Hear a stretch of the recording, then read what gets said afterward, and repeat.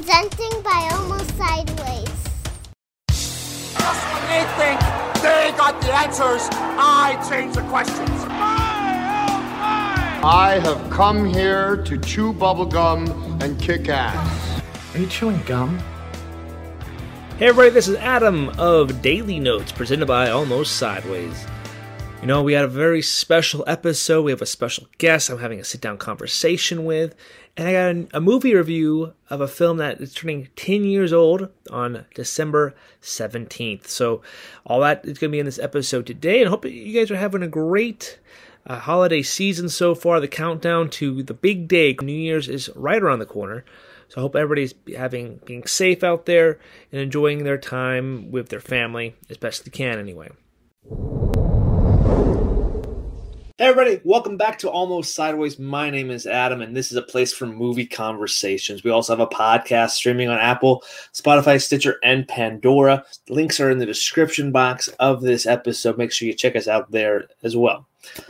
But one of the biggest movies that came out streaming this last weekend was Wonder Woman 1984. I wasn't really planning on doing a review for this film because I knew I was going to be a couple of days late. However, I just kind of want to talk about my overall feelings about the movie. I know that on what they call film Twitter, this movie's kind of getting bashed both ways. A lot of people do like the film, and the people who don't like it might be attacking the people that do, and vice versa. However, I posted my little quick synopsis of the film after I watched it with my family on Christmas Day, like a lot of people did, and I didn't really get a whole lot of feedback on mine because I didn't use the WW84 hashtag. But I wanted to share my thoughts about the film. And if you guys you don't know what the movie is about, the movie is directed by Patty Jenkins. It's the 9th film in the DCEU, which is the DC Expanded Universe of films. We had 2 films come out this year, with one of them being Birds of Prey, and now we have Wonder Woman 84. It stars Gal Gadot as Diana Prince, a.k.a. Wonder Woman. Steve Trevor returns in this one, or Chris Pine, better known as Chris Pine. Pedro Pascal, have a year, why don't you? He comes in as kind of the main villain here. And we have Kristen Wiig playing Deborah, or you might know her as Cheetah. And this movie is kind of a straightforward film. It reminded me a lot of a slasher film, or not a slasher film, but a horror film that I'll talk about in a second. But it's basically, they find this mysterious stone that can grant wishes, and it's a bunch of wish granting comes about of this film. And of course, Wonder Woman has to restore balance into the world. And if you knew anything about me, if you follow me on Letterboxd at Adam Daily Live, you would know that the first Wonder Woman film was my favorite DCEU film. There's flaws in that film if you kind of nitpick a little bit, but my overall enjoyment was really high for that film, man. So I went with this one with a lot of anticipation and excitement, of course, and being on Christmas Day and being announced on streaming. I was a little disappointed that I couldn't go see it in theaters, but this year of the pandemic, a lot of that stuff was going to happen. A lot of films did drop to streaming, and it's been fun to watch these movies on our home theater systems, and having a ability to play 4K at my house and having a good sound bar to go along with it. It did help the experience and made a very fun watching and viewing experience. However, as I was watching the movie, I couldn't help find myself being a little bit disappointed with the overall product that we were given. I thought that Gal Gadot reprised her role very well. I do enjoy her casting. I think she is a good actress, especially as Diana Prince, and I do enjoy her in the Fast and the Furious franchise as well.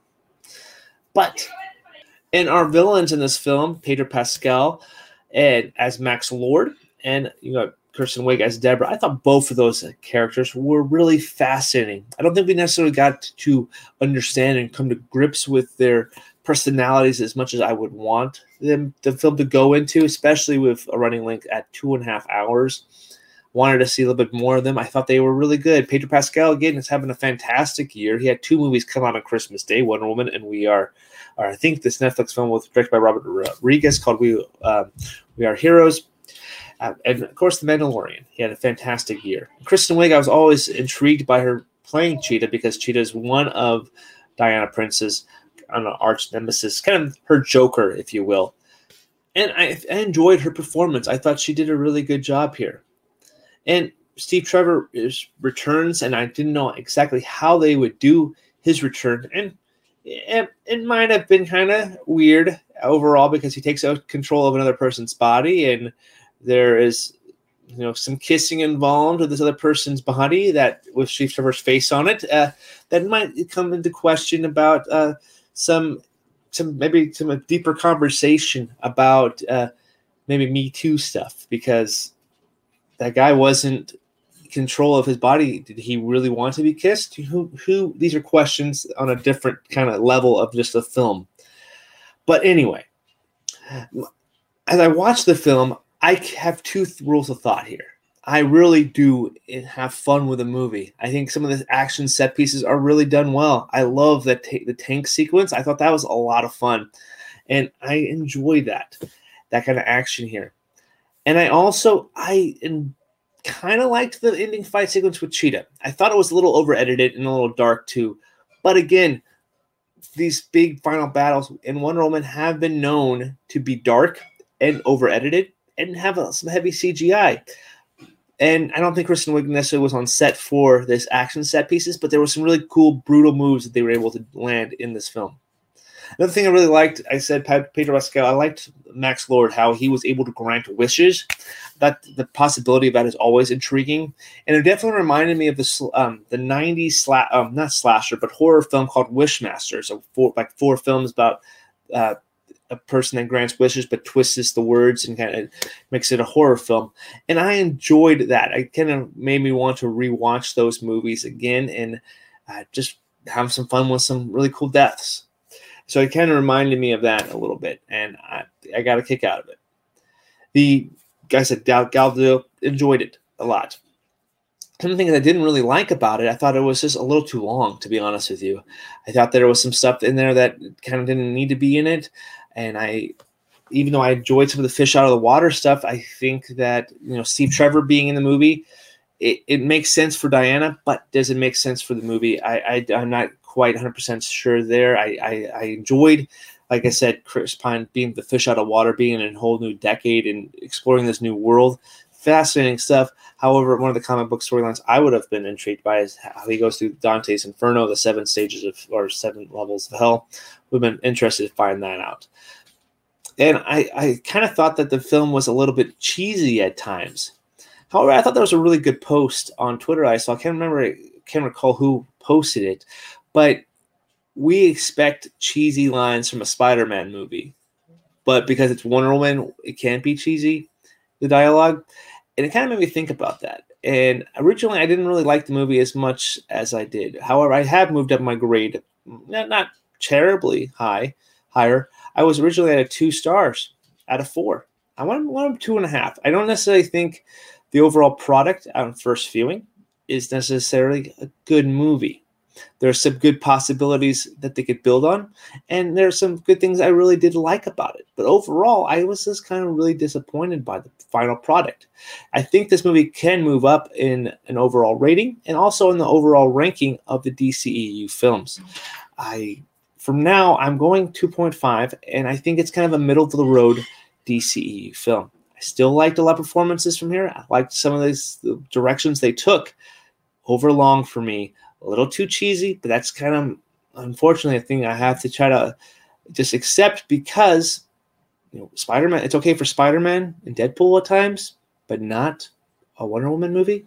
Why am I holding this franchise to such a high, a different standard than other comic book movies? That's questions I have to find out for myself. But it makes me want to rewatch the movie, and I think that's something that Patty Jenkins did a really good job of. It makes you want to rewatch the movie. It gets people talking. Granted, it might be a lot of hate for it, a lot of positivity for the film, but I don't think the film is shallow. I think the movie has some interesting things to say about, what we wish for, what we want in life, and kind of a personal desire for our growth too. Some interesting things, and I do like it. And the best part is I was able to watch this at home. Wanted to see it in the theater, but my family and I woke up early on Christmas morning so we can watch Wonder Woman. And that's a pretty cool statement to say. So without further ado, let's jump into today's movie review.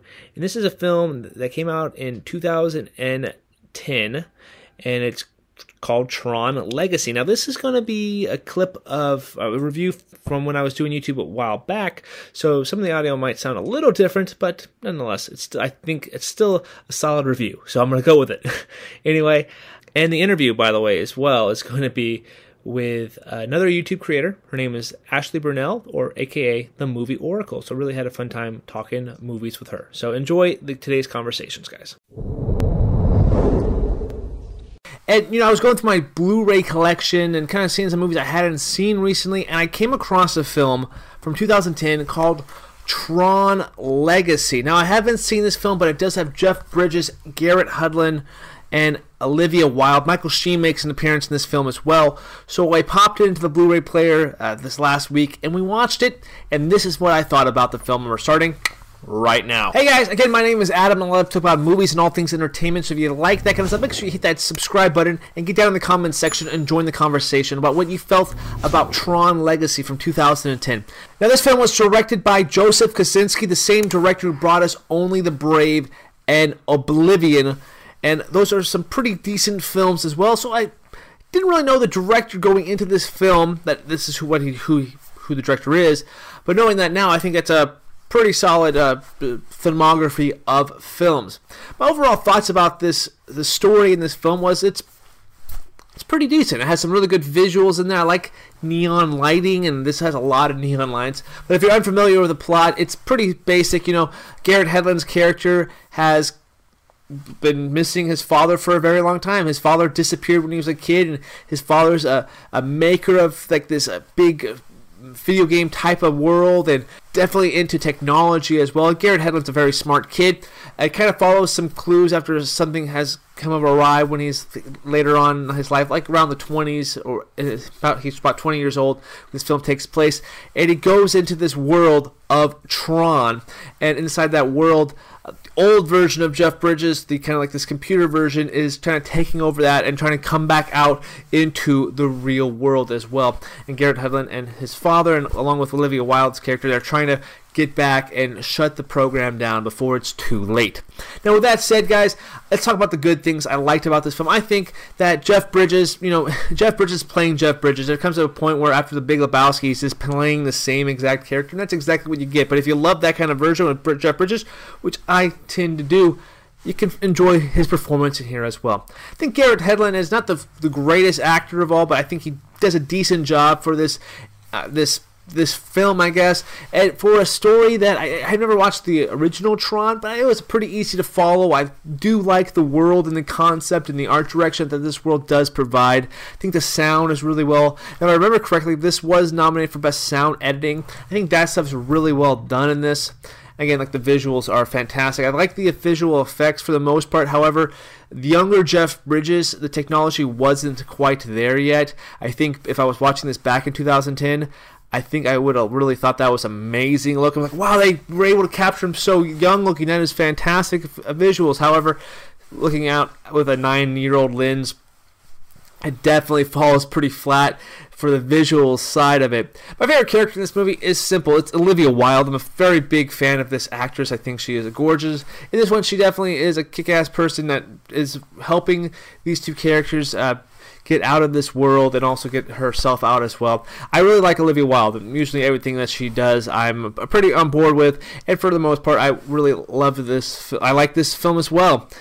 For me, for the negatives, however, is, again, those visual effects are at times dated. They are very dated. However, the world that Joseph Kosinski does make kind of makes up for it just a tiny bit for me.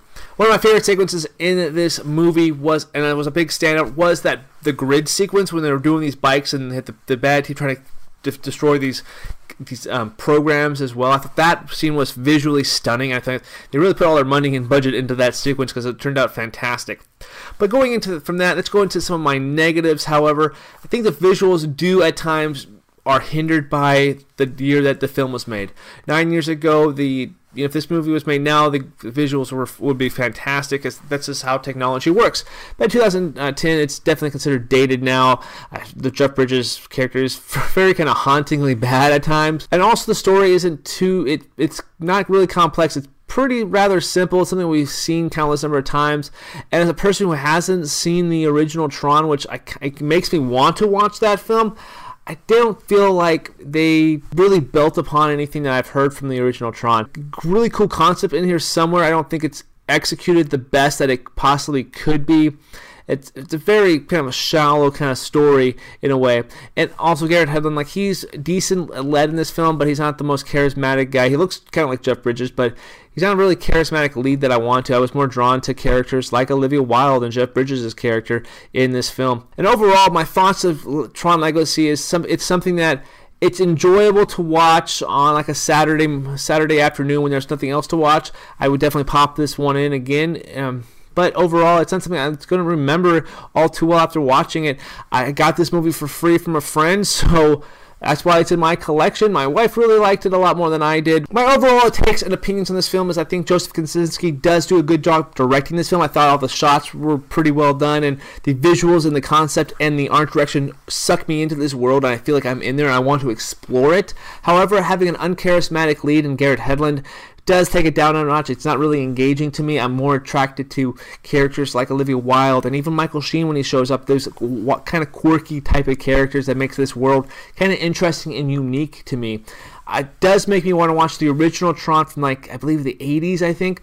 But other than that, though, it's a story that we have seen done before, and it's something that I'm not going to rewatch a whole lot, even though I do own it. So it's definitely worth a watch, at least one watch for sure. So if you haven't seen Tron Legacy, I think it's something, if you're intrigued by the idea and you want to go to Disneyland because they're making a Disneyland Tron ride in Disney World, definitely check it out because I think it's something good to kind of explore that. And I wouldn't mind seeing another version of Tron, maybe like a complete remake of the franchise to get those visuals, because I think this movie is due for a remake because the visuals would actually benefit the film in many ways. But overall, guys, that's my quick thoughts on Tron Legacy. I thought it was pretty decent watch. It wasn't something that blew me away, but I thought the visuals were really good, and I love neon, so it's a win for me, I guess, in a way. Anyway, guys, that's my thoughts on Tron Legacy. What did you guys think? Let me know in the comment section down below. If you guys love movies, entertainment stuff, and live shows, make sure you hit that subscribe button for more stuff like that. And again, thank you guys so much for watching. I really do appreciate every single one of you. You guys are awesome. We'll see you next time.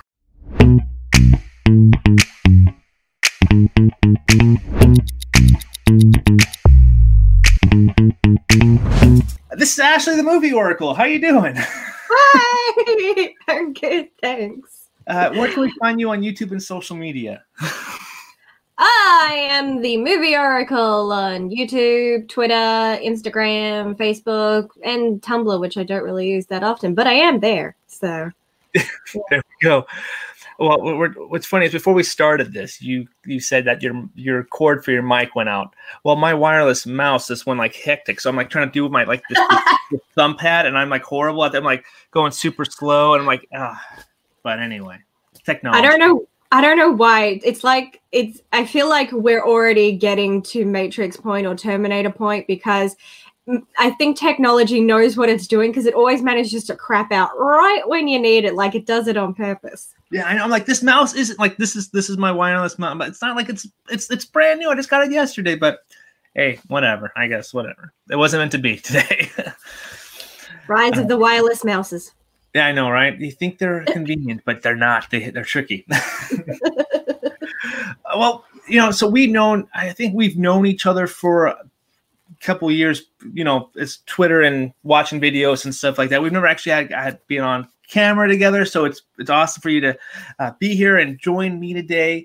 I guess the first question really is you're a content creator on YouTube who focus on movies and TVs. What kind of got you into wanting to talk about that on the internet?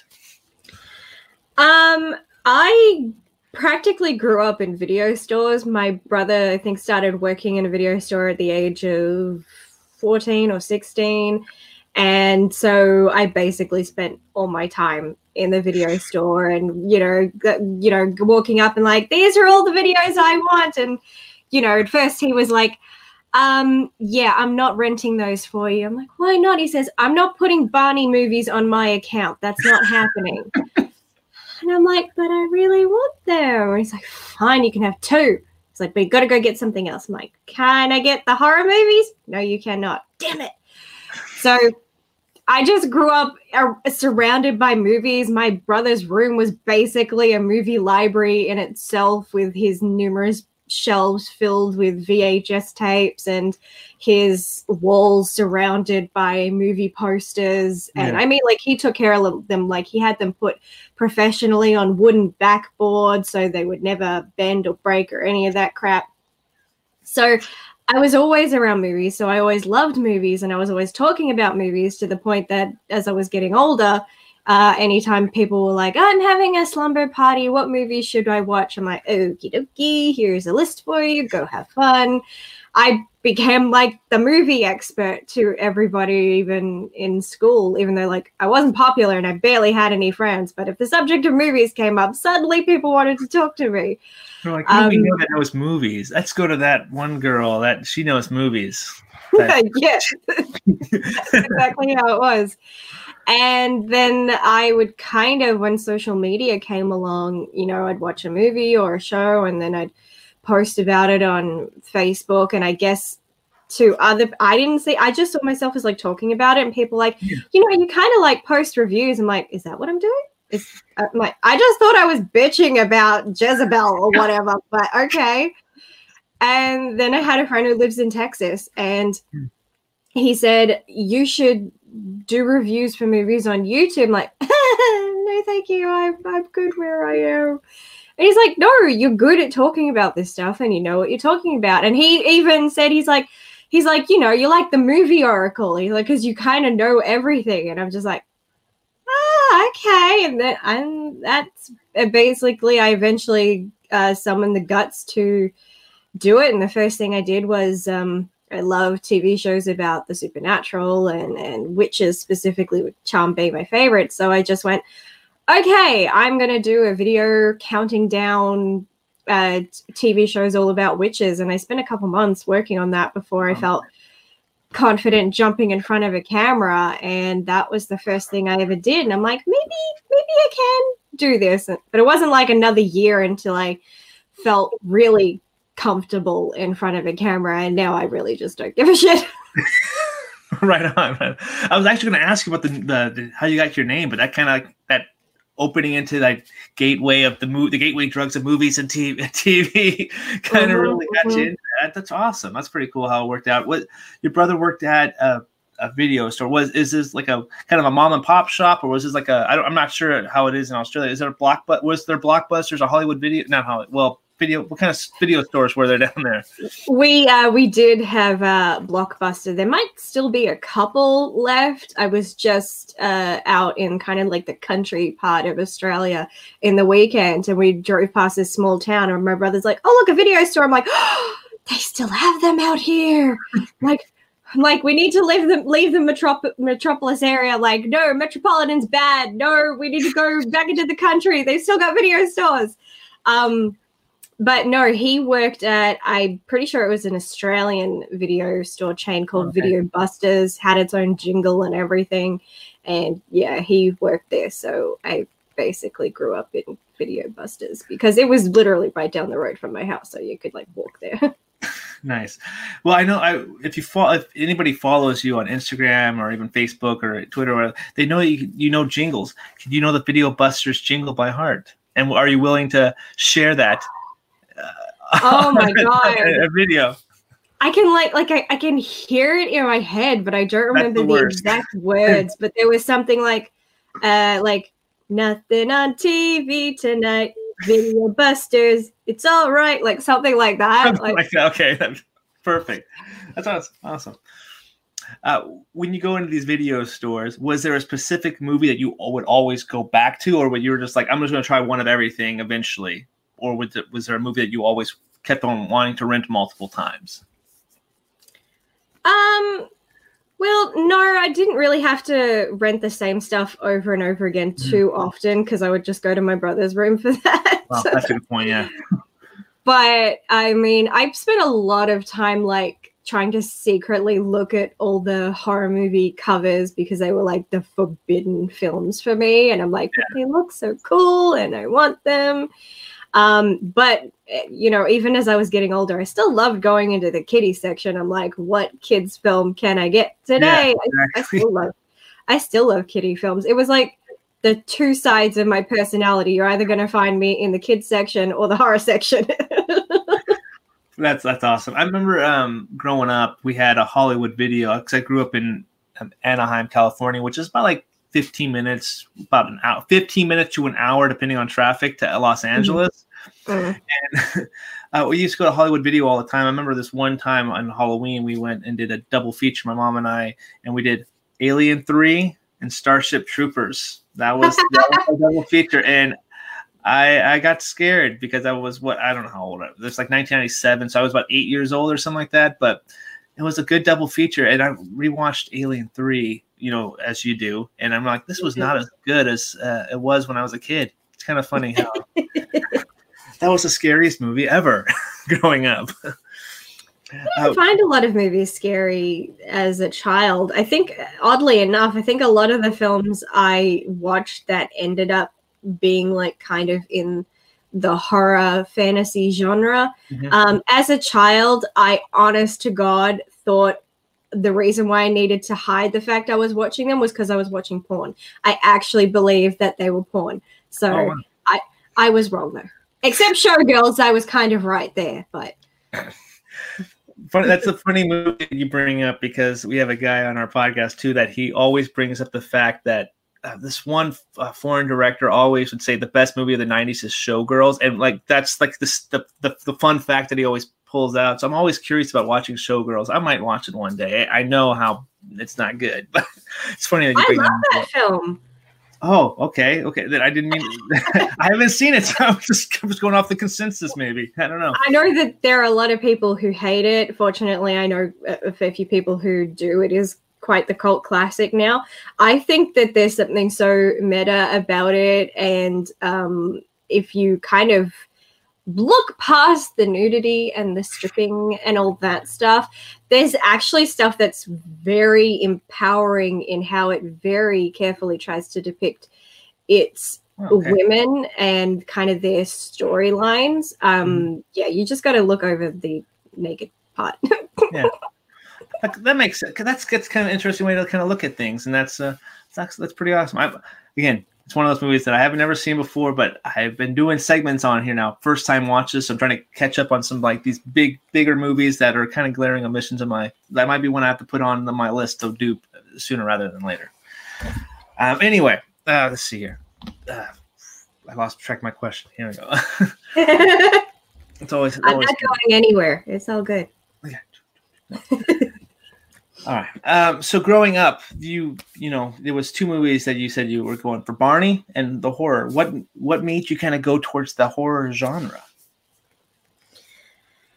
I don't know. Like the closest things that I watched to horror as a kid, it's not horror, it's black comedy. But that was Death Becomes Her. But that I think was kind of like my introductory film to kind of the dark and macabre. And I found them fascinating. And to a degree, they're very, well, not to a degree, they're very cathartic, you know, because you watch them and you're addressing, you know, either things that are very bad in the very real world, or you're just dealing with things that are irrational/rational fears that we have.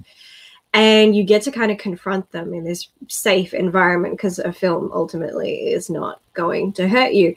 Guaranteed, there are some children who are going to watch something like Pennywise the Clown and are going to forever be terrified of clowns. I was not one of those. I could watch things as a kid and they would only scare me if they attributed to something that I was already scared of. But outside of that, I never had a film where I'm like, that film traumatized me for life. No, I was fine.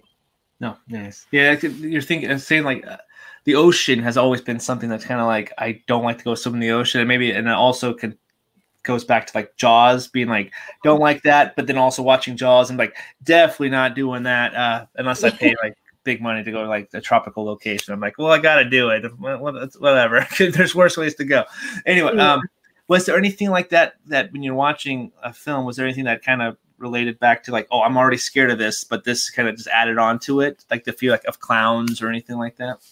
Yeah, Darkness Falls, which is an Australian American horror film, and it's about the Tooth Fairy, but it's more of like she's meant to have been a real person and she died, and she comes back and she kind of does the same thing she did in real life, which is you lose a tooth, she gives you money, but the difference is if you see her, she will kill you.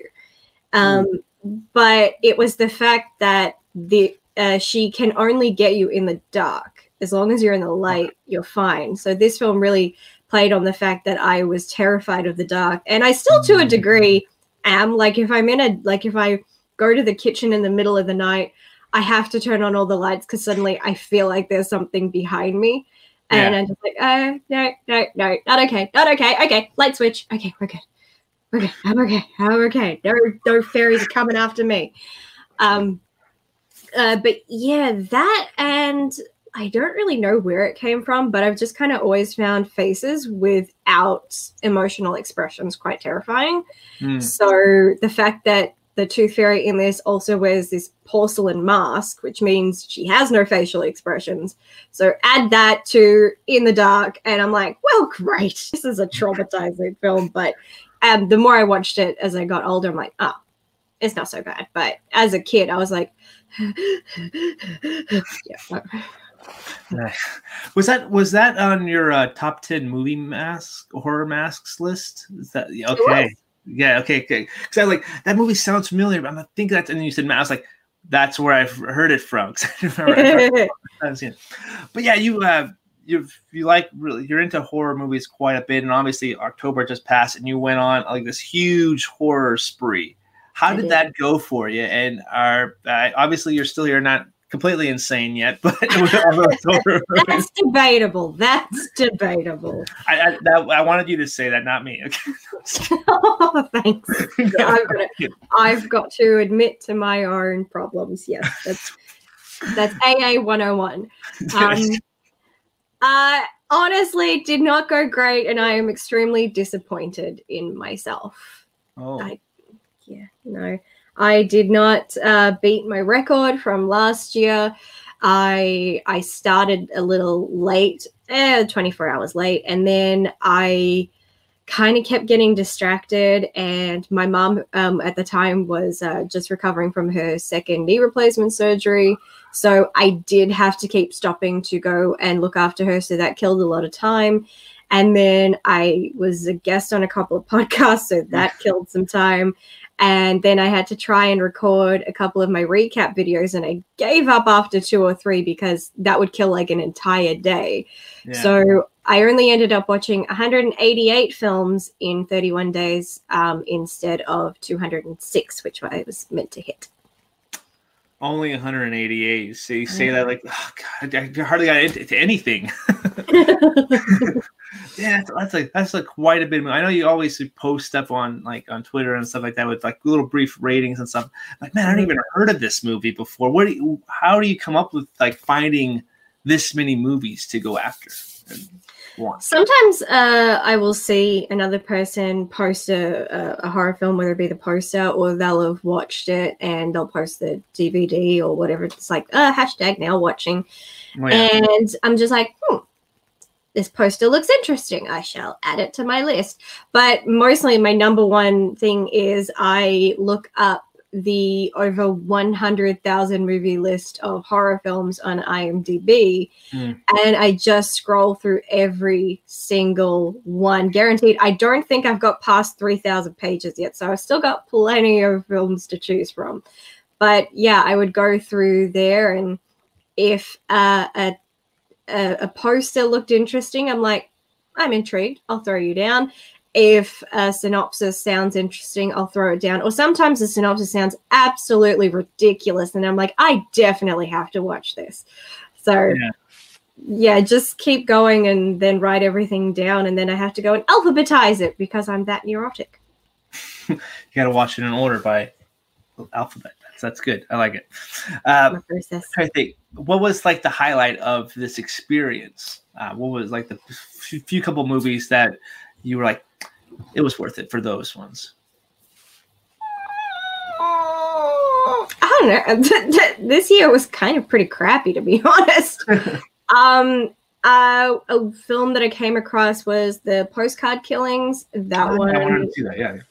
That one I actually really enjoyed because that one's not horror, it's more psychological thriller, but it's the first film that I'd seen in a while dealing with the subject of like serial killers, where it looked like they really took their time with establishing, you know, modus operandi and the psychology of the killers, and that part I find very interesting. Whereas a lot of times, like, here's a killer and they're killing people. The end. I'm like, well, that's boring, but thank you. And I finally got to watch Halloween 2018, and I realized why everybody was praising it, because it was freaking awesome. Yeah, it was. It's a great film. I love it a lot. It's a good one. I'm trying to think.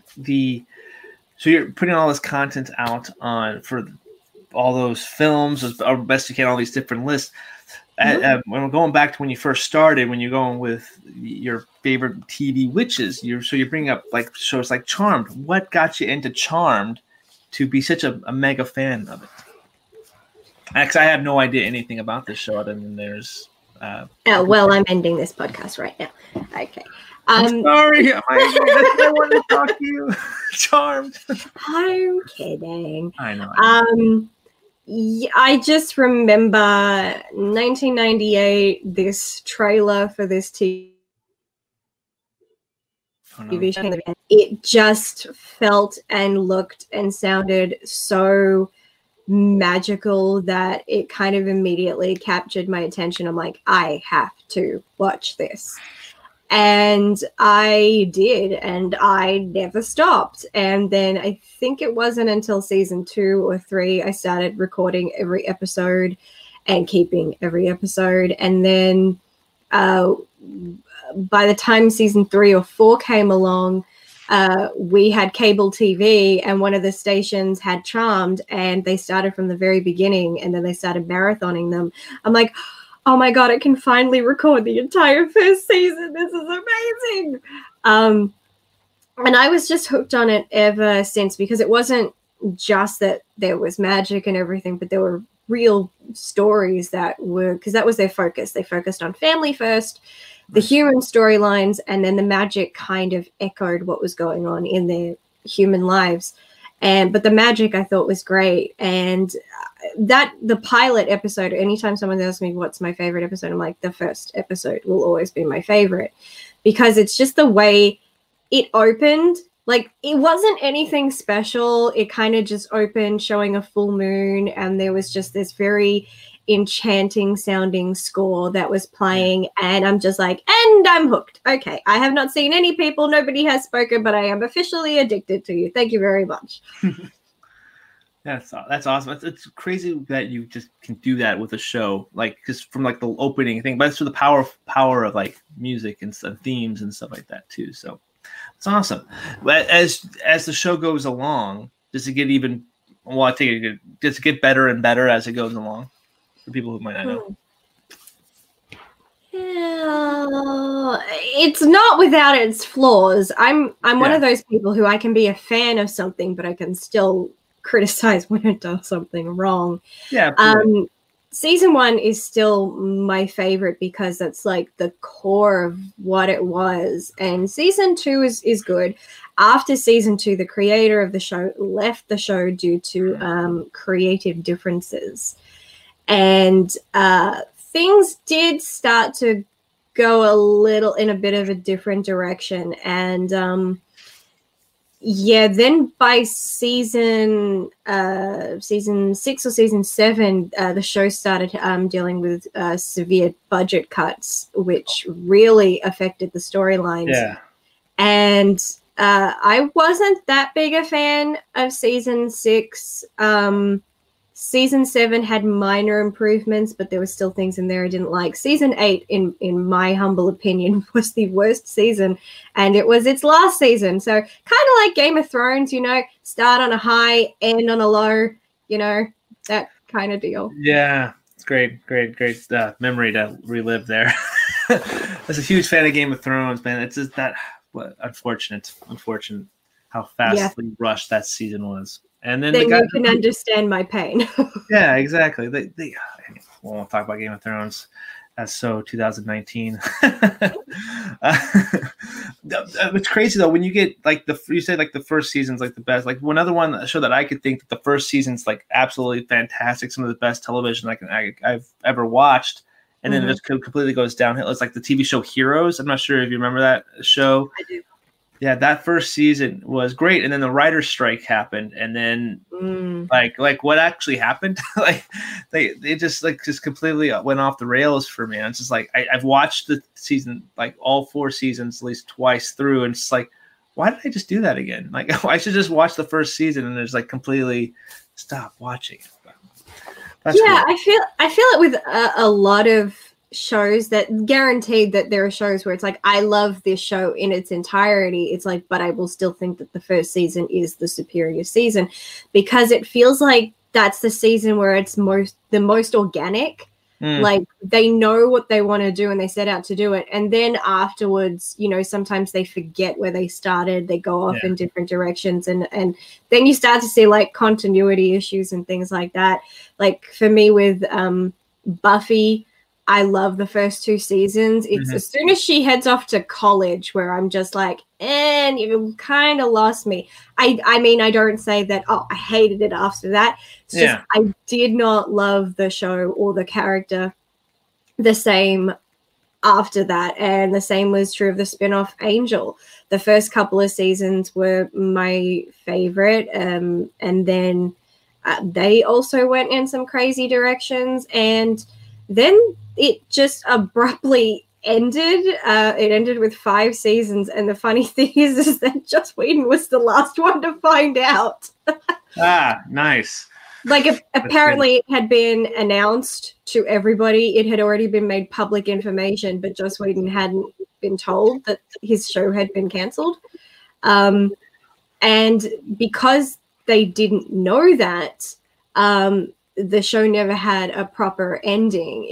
It ended in this big battle, but it had established these demonic organizations, and there was this conspiracy thing, and there's world domination, and then it's we're going to totally eradicate all these people, and pretty much the last scene is just kind of like Lord of the Rings, ogres and soldiers kind of merging together, this kind of moment, and then fades to black. And because they were planning to kind of sort that all out in season 6, and then it's oh no, you got cancelled. It's what?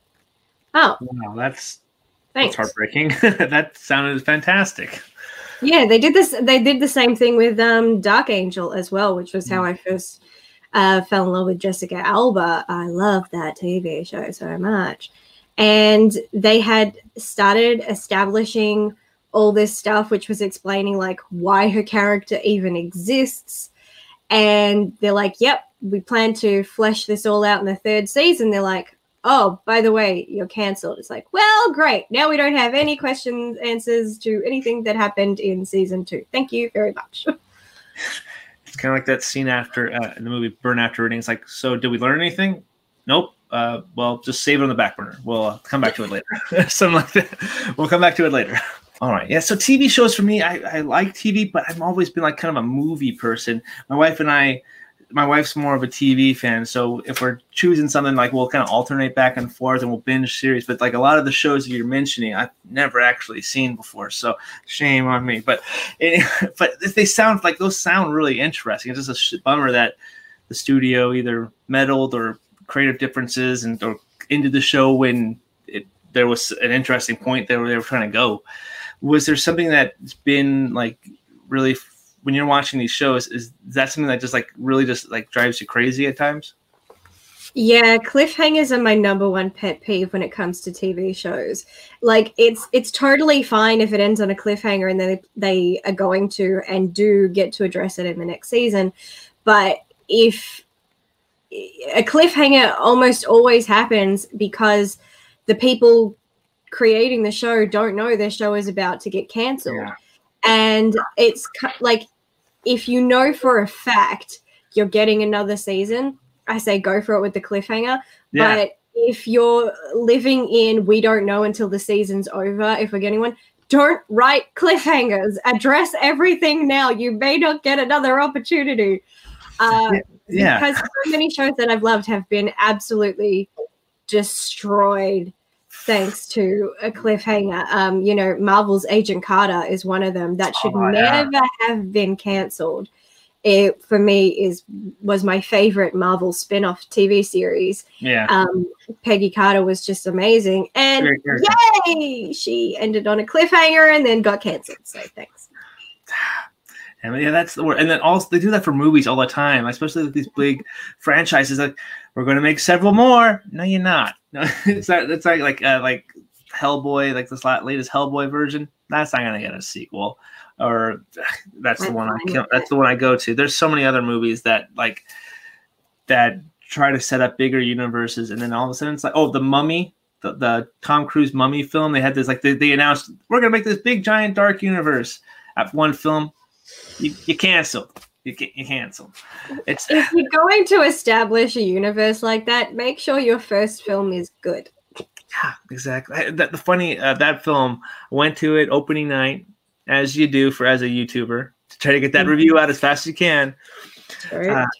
I'm sitting there and I'm hearing like some weird background noise. I look back, there's a guy snoring by like 3 rows back. I was like, oh God, this is gonna be one of these nights, huh? And I'm like, I don't blame the guy. He probably enjoyed the movie more than I did from sleep. I don't. I know that there are some people who, when they go into a movie theater, will actually take a notepad and write notes for the purpose of reviewing. I don't do that. I kind of keep a dialogue in my head and try to remember that later on. But I don't. Yeah, exactly. I don't stop to write anything down because then I'm not paying attention to the film. But with The Mummy, so many things were happening that I hated that I grabbed a pen out of my bag and just started writing on my arm and hand. I'm like, and there's this, and then they just did that. I must definitely bitch about that. And then, I'm like, I'm running out of skin.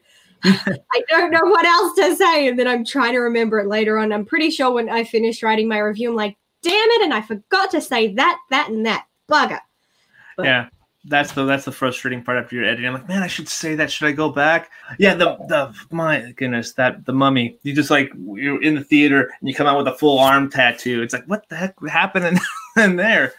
That movie is kind of just all over the place. I hated that they did a callback to Brendan Fraser's Mummy movies. It's like there's one part of me where I was like, yay, I like seeing those books again. But then I'm like, but that is so confusing. Yeah, exactly. Don't do that. Don't do that. They're trying to. Yeah. They're trying to backdoor the Brendan Fraser mummies into this universe. After it's like that wasn't in your intention at all. Don't be doing that. Yeah, it's sad. There have been films that I know that the masses disliked, so I understand why they failed. But I personally really liked them, so I was really upset when they didn't get the sequels that they had intended, like when they adapted the Aragon books or the I Am Number 4. I actually really wanted to see that. I liked it too. Yeah, I really liked the film. I'd never actually read the book, so I'm pretty sure there were some book fans who were like, no, that's not what happened. But I'm like, that's every book adaptation, really. Yeah, exactly. But I really liked both of those films, so I was really excited to see what was going to happen in the sequels because, again, they leave very open-ended, like, we're going to do more in the next one. And then they're like, oh, well, these films tanked, so we're not doing another one. I'm like, God damn it, it's always the ones I like. It's always how it happens. I actually a fun story. My dad actually for my birthday, he always go out to go see a movie on my birthday, and I wanted to go see I Am Number 4, and he found this theater up here that actually has the seats that move with the camera. Oh yeah. Yeah, so as the camera swooped in, it goes, your chair moves this way. I'm like, wow, it was definitely an experience that if you're get motion sickness, don't do it. But it was fun for that one time. I was like, yeah, let's not do that again. But that was cool. But it's also like $30 a ticket to go see that. So I was like, glad it was my birthday. Yeah, I know that 3D, 4D, whatever, how many D's are called now. We have at least, I think, one. Is it 4D? I don't know anymore. But we've got at least one of those in Victoria.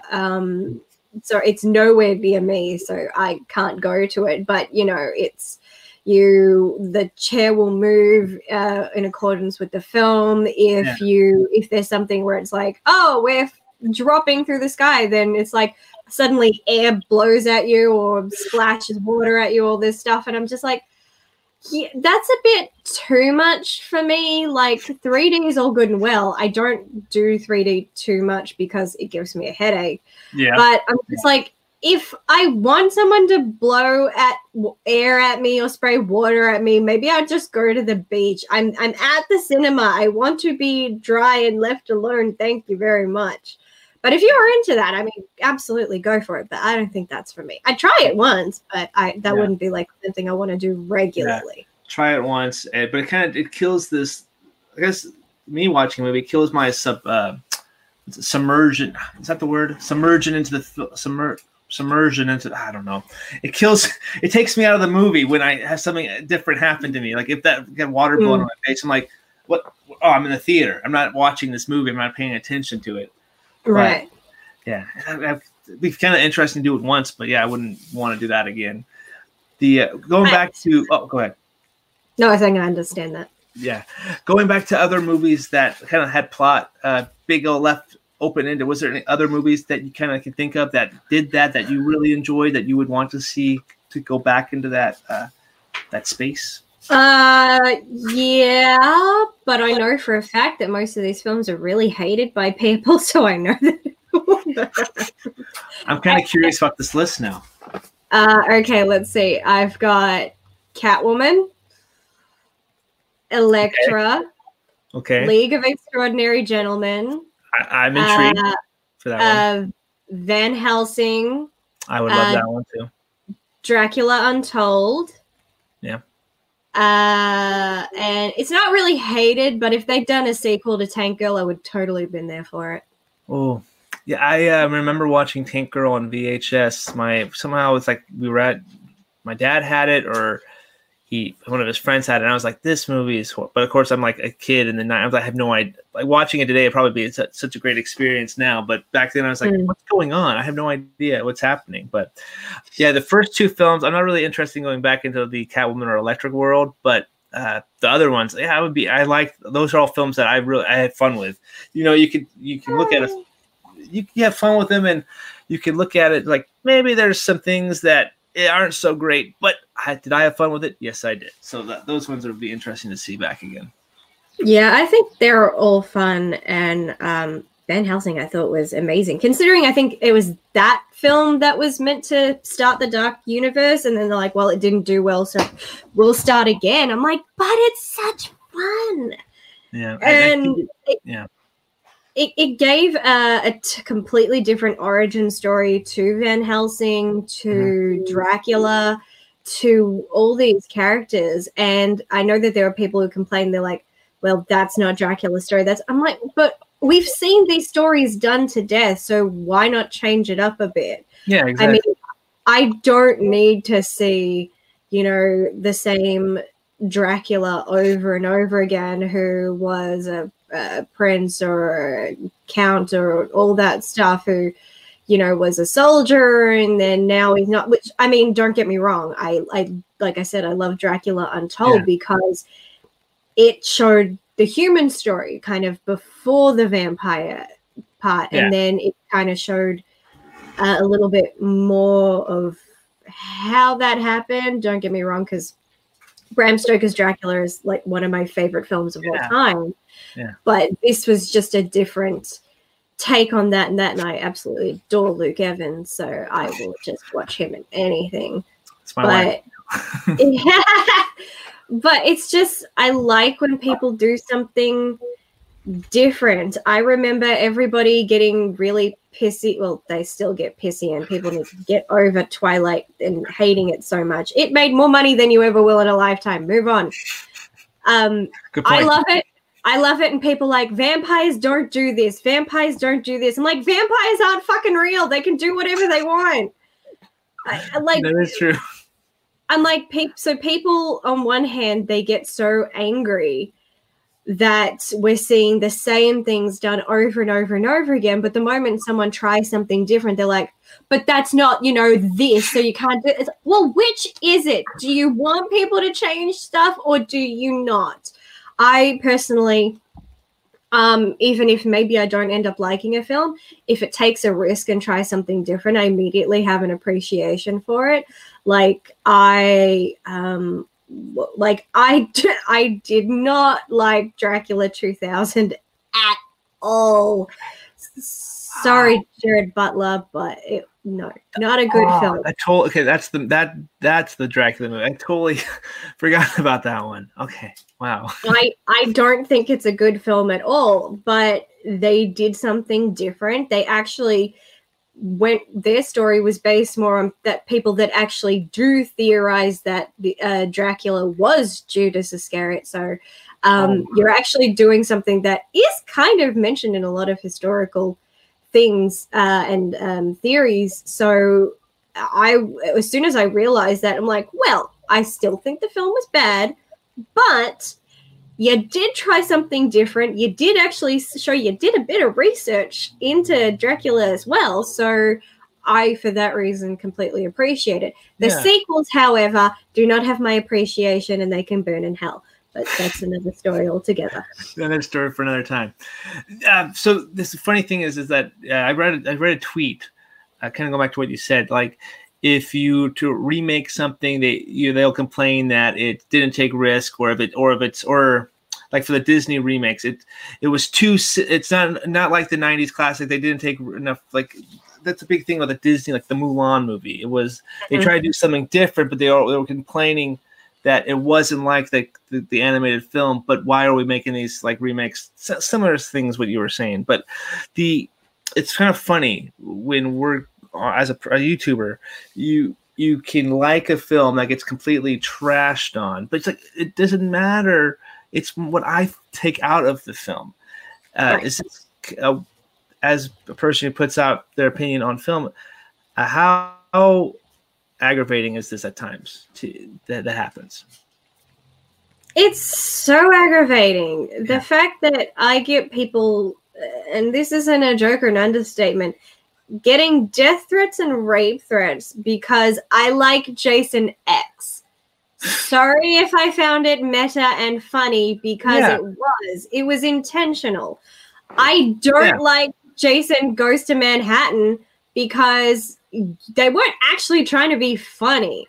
People like, this film is funny. I'm like, but they weren't trying to be. So for me, it's just like, I don't like you then, because for me, that's a fail.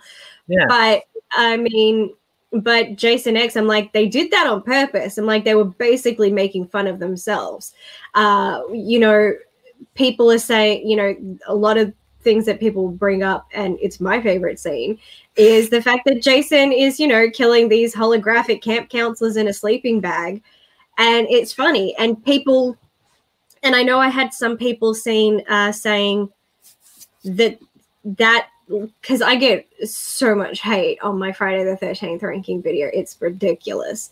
And one person was hating on me and anyone else who finds that scene funny, saying that it's stupid. And then in the same breath, the film that they said that they loved the most, that I gave a lower ranking for, is actually the film where Jason first did that move. it didn't originate in Jason X. It originated in this other film. It wasn't a hologram. It wasn't a joke. It was person in sleeping bag. He bashes them against a tree. Bang, they're dead. And Jason X just took that and kind of did like a parody of it. But they're like, exactly.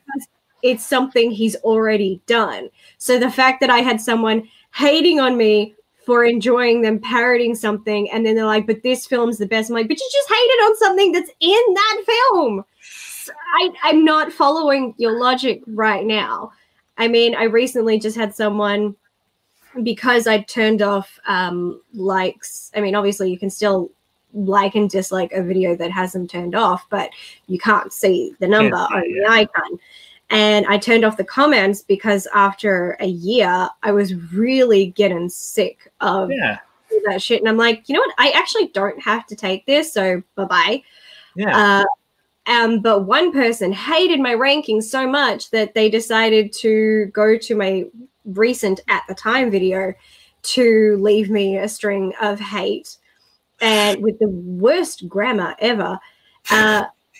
And he actually said the words, "I hate you because you like Jason X and nobody likes Jason X." I'm like, you don't know many people. Yeah.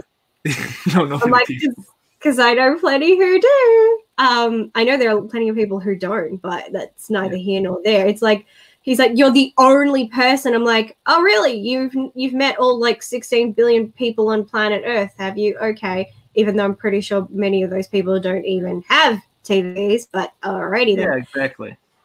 And yeah, he just kind of went on and on and on and on and on and on, just, calling me, saying that I'm stupid and he hates me and all this stuff. And I'm like, you know what?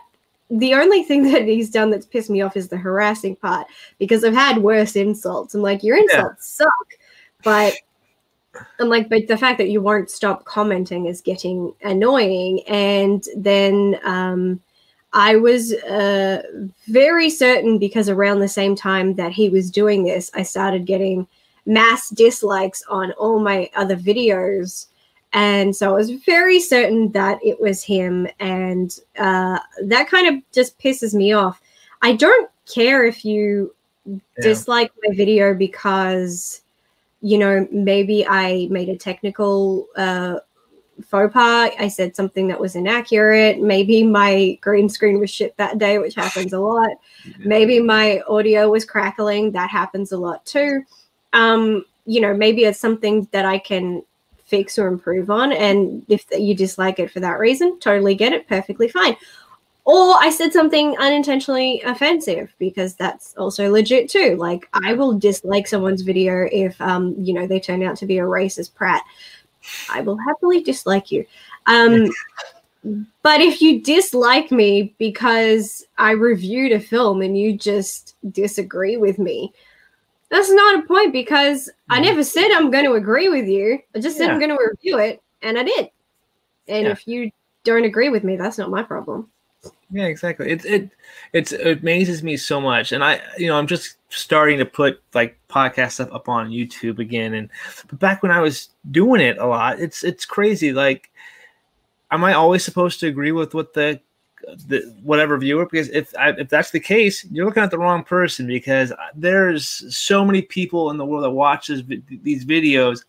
There's impossible to have the same exact like opinion on something. Hell, my wife and I, that's just two people could watch the same exact movie and get two different outcomes. Does that mean she's gonna hate me for, well, depending on movie I made her sit through, maybe. It could be what it is. But at the same time, it's like, you're not gonna get the same rating. You can survey so many people, and everybody's gonna have a different take. It's so ridiculous, these keyboard warriors or keyboard harassers who are acting all tough because they disagreed with a person's opinion. Don't watch the video then. What's the case? Goodbye. I don't need you as a person watching my stuff then. If you don't like what I say, not a problem. That's just what my opinion is. It's ridiculous. And especially going this so far of just harassing you and death threats and all the other threats you get too. That's uncalled for as well. But then keep coming back. It's like, why are you still beating this drum?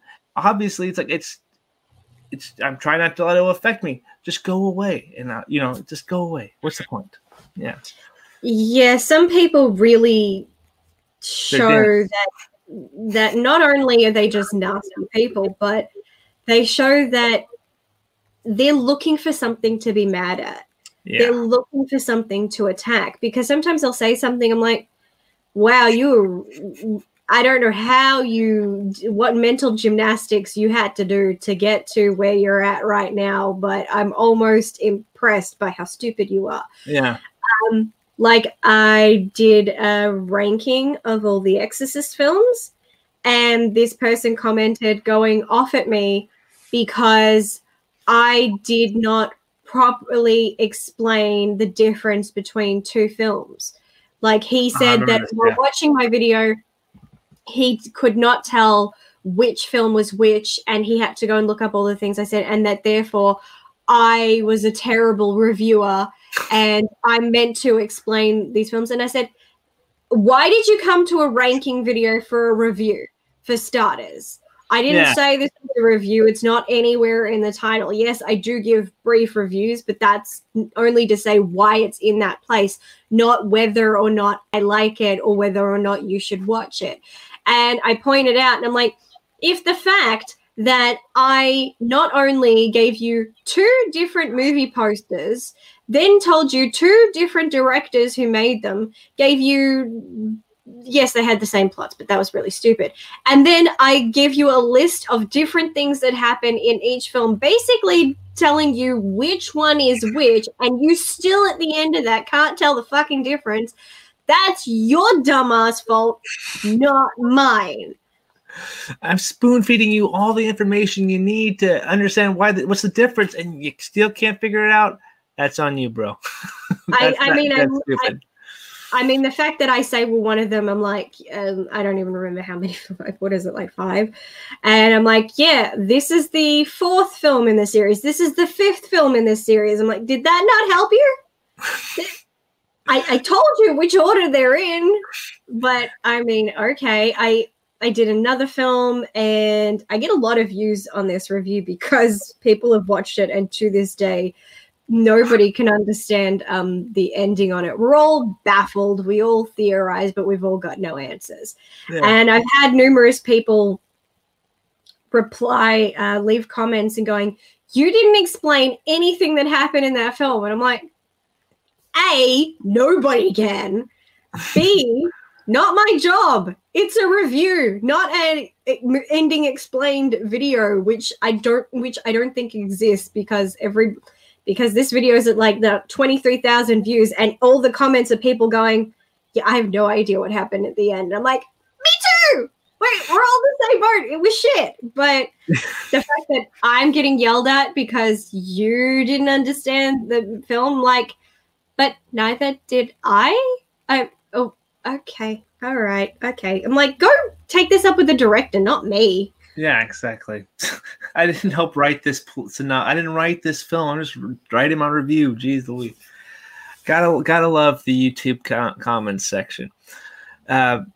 It's not the only, like, you're here seeing a lot of horror franchise, but I've talked to other people during these like sit down conversations. Like Rachel Wagner was one that got several death threats from DC fans, and then Cody Leach is another one that has gotten a lot of hate from his Halloween ranking because he kind of didn't really. I think he rated Halloween 2018 a little lower compared to other people, and he just shared his honest opinions. But all of a sudden, like everybody who loved that film, which is we both said we both liked that one, went after him, and it's like, dude, it's not gonna, like, it's ridiculous. These big franchises. Star Wars is another one that whenever I did my ranking a while back, it's another one. Didn't like The Last Jedi. Didn't like Rogue One. Well, screw you. For now, I'm like, oh my gosh. But if I put it higher, you like those movies? Screw you. It's like, what am I supposed to do then? Like, it's, I just you have to sit there and laugh as best, or at least the best you can anyway. Well, you can't win. It's humanly impossible to win. And the fact that people want to attack you over opinions because you don't agree with them, or people who have gone to the lengths with me where they couldn't harass me on YouTube anymore, so they would actually come and harass me on Twitter, or they've actually tagged a bunch of their friends and told them to go over to my YouTube channel to harass me. And I'm just like, you dickheads know I can block you, right? Like, Idiots. I'm like, not to mention, I'm like, if I don't like a film Yeah. and I make a review of it, I'm like, there, I talked about it, the end. Because if I don't like about it, I'm not going to waste my time talking about it. I would much rather talk about the films that I do like. Absolutely. Because they're the ones that I want to keep going back to. But all these people, I don't understand why they can't just be happy liking what they like. Why do you have to dedicate a year, 2 years, more, less, whatever, to harassing someone because they had a different opinion to you, instead of spending that time just enjoying the show or film that you claim to enjoy? Yeah, I'm not going to waste my time doing that. I like the Star Wars prequels. I know a lot of people don't. Am I going to go around bitching? Oh my God, I can't believe everybody. No, I'm not. I just happily go and watch them myself and mind my own fucking business. Or if anybody else with anything else, you know, it's like, well, oh, you love those films? Those films are crap. I'm like, I don't care. I'm sitting here having a good time, and you're on the internet wasting your time bitching about stuff that is not going to do anything for you. I'm fine. I'm happy. You're sad and pathetic. Get a life. Yeah, you're just a little crab. They go away. Jeez, you're a little crabby.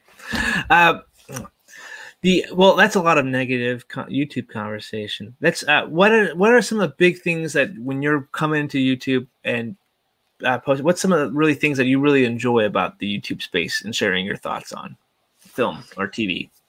I love when I end up coming across people who are sane, and I can end up having a really good dialogue with them. Yeah. Like, even if we have completely polar opposite opinions, we can talk about why we like it, why we dislike it, and you're willing to hear the other person. And at times you're going to end up learning something about the film that you didn't know before, or you're going to see it in a different way. And it becomes very interesting and fascinating. And kind of when you, if you're capable, if you can see things from another person's perspective, it's almost like seeing the film again for the first time, because you're suddenly seeing it in this whole other way that you didn't before. And you're like, never thought of that. It's like you're still going to keep your opinion, but you just for this moment kind of get to live out something different. And I also get to have these kind of emotional conversations with people where they will tell me, like, and I'm very open about my emotions, like something that maybe brings back an old memory or something very personal to me. And someone will say, you know, maybe this is the last film that they watched with a relative who passed away, or something that they bonded with someone very special to them. Yeah. So they're like, even if maybe it's not the greatest film, they're like, but it means a lot to me for that very reason.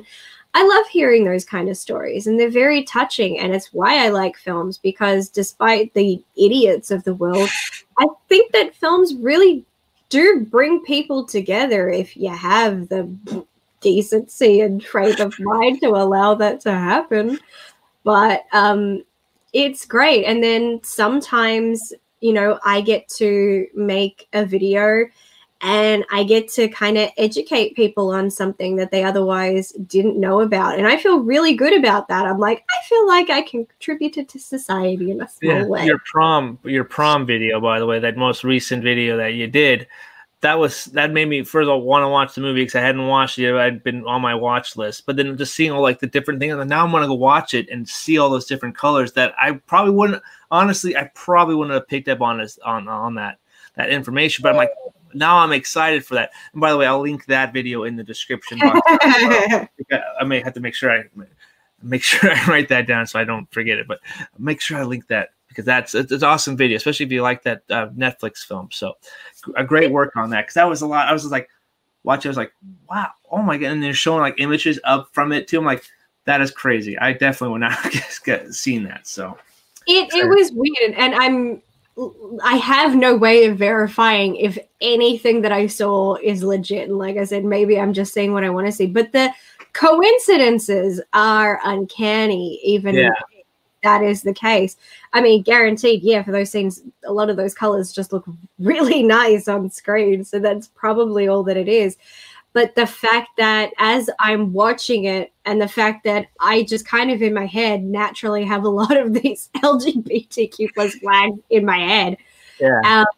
And I was just like, as soon as I'm noticing things, and I'm like, I'm kind of noticing all the, colors of the pride flag. Like everybody seems to like be wearing one color each at a time and then I'm going along and I'm noticing other things. I'm like, could have sworn I know a flag that I'm like, isn't that the bisexual flag? Like exactly. And going, and then I'm like, okay, maybe I could do a video on that. And then I was going through and taking snapshots. And as I'm actually going through, I'm noticing even more. And I'm like, again, am I seeing what I want to see, or is this actually real? And I'm like, who cares? It makes for a fun video. I'm going with it. Yeah, I'm like, it's content, and it's something that you enjoyed making too. That's fun to talk about. That's the fun thing about like the way movies, how you see film too. I thought it was super fascinating, and I was like, I don't know if I would, like I said, like again, I'm not sure if I would have saw it the first time, but now I'm gonna go look at it and just pick up all these different things because you made a video about it. So that's pretty awesome. Yay! Yeah. So when you're making all these I don't want to take too much of your time because I'm already almost up. We're getting up there, but I want to ask 2 more questions for you.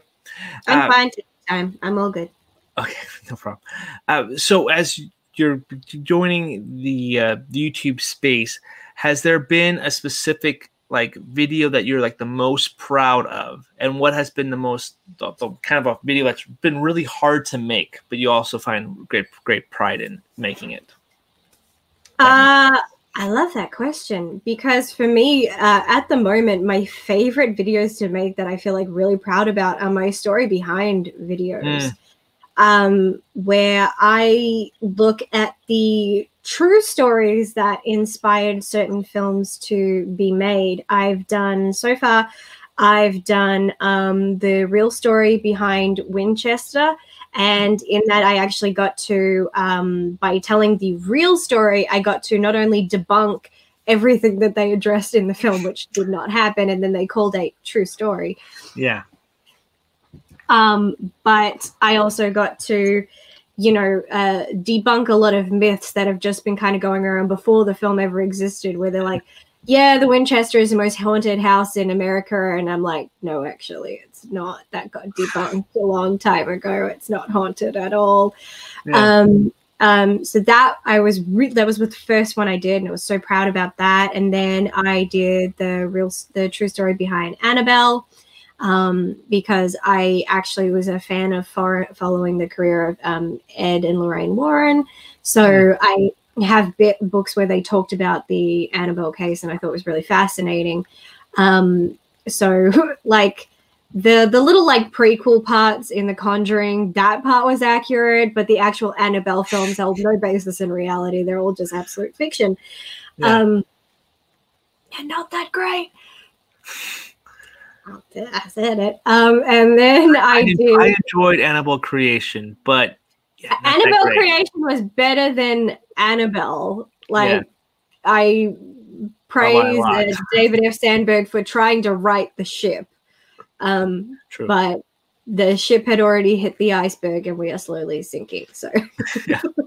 We'll see how Conjuring 3 goes this next year. We'll see. Fingers crossed, because I love the Conjuring films. But after that, I did the true story behind the character of Hannibal Lecter.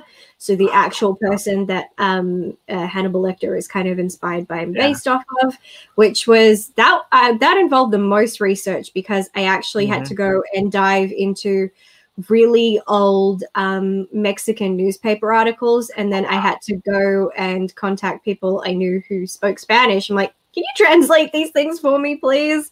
Because I wanted to get my facts as accurate as I could, because there were a lot of different things that were written about it, and each one contradicted the other, including like one online newspaper where They wrote 3 articles about the same case in the span of 3 days, and every single one had a different story. And I'm like, wow, your editors suck.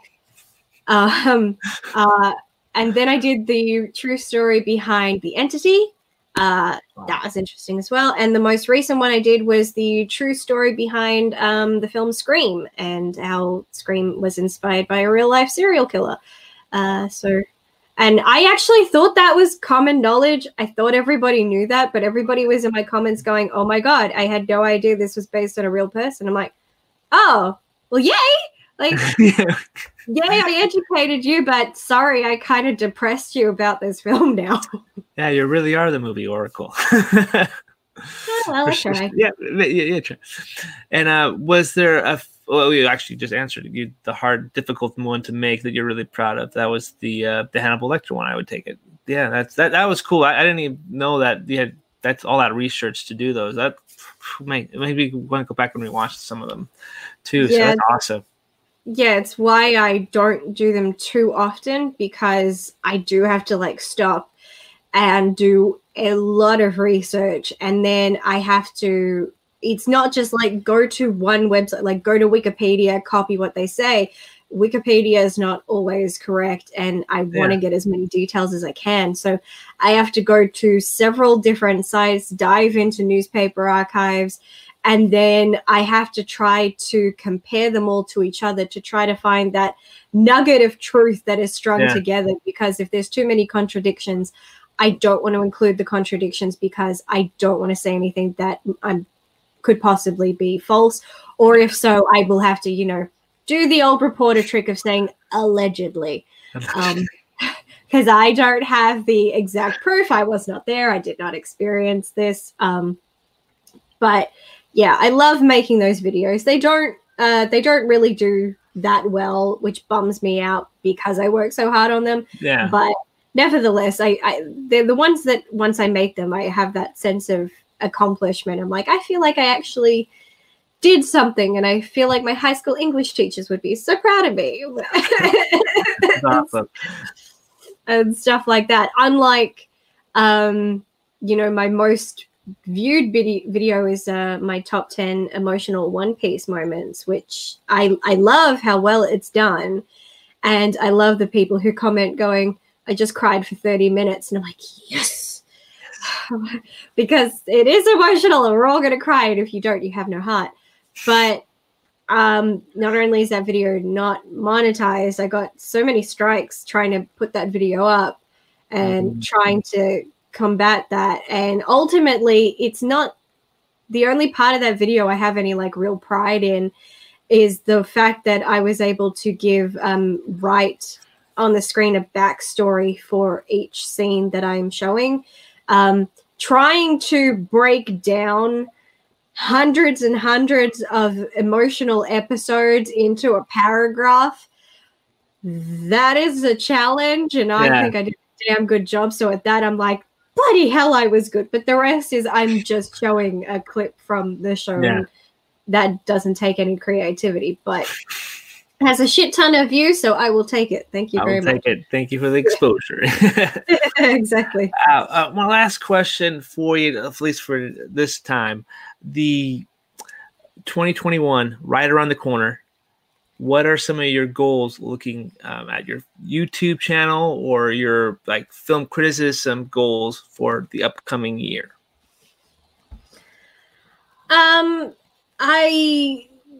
I would like to try and be more active with my reviews. I really slacked off this year, and the pile of movies that I tended to watch and review have gotten staggeringly high. And I'm just like, oh, crap. Now it's kind of daunting to have to watch all of these and then review them, and I feel exhausted already. But I definitely want to try and do more of that. I really was trying to also focus on growing my Patreon, because there are things that I do on my Patreon that I don't do on my channel, and they're always fun for me. But I'm just, growth is important to me. It's not about, how many likes you get, how many views I get, because if I get views and kind of no interactions, it doesn't feel like I did anything. Yeah. Like I like being able to interact with people and have those conversations and dialogues. And when I don't get them and I'm like, you know, it's like that old proverb, you know, like if a tree falls in the forest, does it make a sound if nobody is there? It's like kind of like that, like how I feel about YouTube. I mean, and trying to combat the constant changes in YouTube policy that getting harder and harder for all of us. Yet never seems to get harder for the big YouTubers. Never happens. Yeah, I kind of forgot after taking time off and coming back now, putting stuff out sporadic. I'm like, this is tough. I was like, I forgot, man, this is like, this is challenging and frustrating at times too. But it's like, well, it's out there now, so we'll do what I can do. Yeah. I want to try and get into doing more live videos because that means that right there I get to interact with people. But my only concerns is I get really nervous when I have to do anything live. Like the anxiety kicks in, as opposed to doing a camera where I can edit it and all my fuck ups are gone and I'm perfectly fine. But also I'm concerned with my technology. But you know, if that wasn't a thing, I would definitely, if I didn't have those concerns, I would be doing a lot more live videos, because I have like all the bits and pieces that I want to include, and I think that I can have fun with it. But just trying to get past technical issues and confidence issues. Those are my two little hurdles that I have to get past. Well, I guess it's a bad time to say that we were live today. So no, I'm just kidding. We weren't live. No, you were so confident. You were great. It's easier when you're like talking to somebody else, but when you're just by yourself and you have to lead the whole thing. And nerve-wracking. Also, what makes it really awkward is when you have it's whenever you're live, there is a lag between when you get someone's message versus when you said what they're responding to. So that moment where you're like waiting for the comments to come in and you're just kind of sitting there silent, looking like an idiot. I'm like, I don't like those. I don't like those at all. But if you're like talking to someone else, there's like never really any dead air. And so that's okay. There was actually a project I had originally planned to start this year, and the first thing was going to be on YouTube, and then the rest it was going to be a Patreon series. But I didn't have the necessary tech to do what I really wanted to do, so I've kind of had to go with the kind of less impressive version. But I still intend to at least do the original video, and I've started filming it. I've posted little snippets online. I've shown a couple friends and a couple friends who are directors, and I'm like, this is what I've done. Do you like this? And I've gotten good feedback so far. So I'm hoping when I put that little project out onto YouTube, people will like it, because I wanted to do something different. And B, I just wanted to show that I have a couple extra skills aside from just sitting in front of a camera and talking. I wanted to show that I could do just a little bit more than that. I would have liked to have shown one of my other talents in that video, but alas, like I said, I don't have the tech equipment to allow myself to do that. God damn it. Damn it. Oh, well. Well, hopefully in the near future, we'll be able to do that as well. So, but that sounds like a lot of cool stuff coming. Fingers crossed. Anyway, guys, we'll wrap it up for this time, but I definitely think that maybe a Showgirls, like a first time watch episode with Ashley should be a fun. That'd be fun. Dive into that. Maybe something else too. It's something else. Anyway, with that said, Ashley, one last time, where can we find you on YouTube and social media? You can find me, The Movie Oracle, on YouTube, Twitter, Facebook, Instagram, and Tumblr. Anyway, guys, thank you so much for being a part of this episode. Until next time, my name is Adam, and we'll see you later.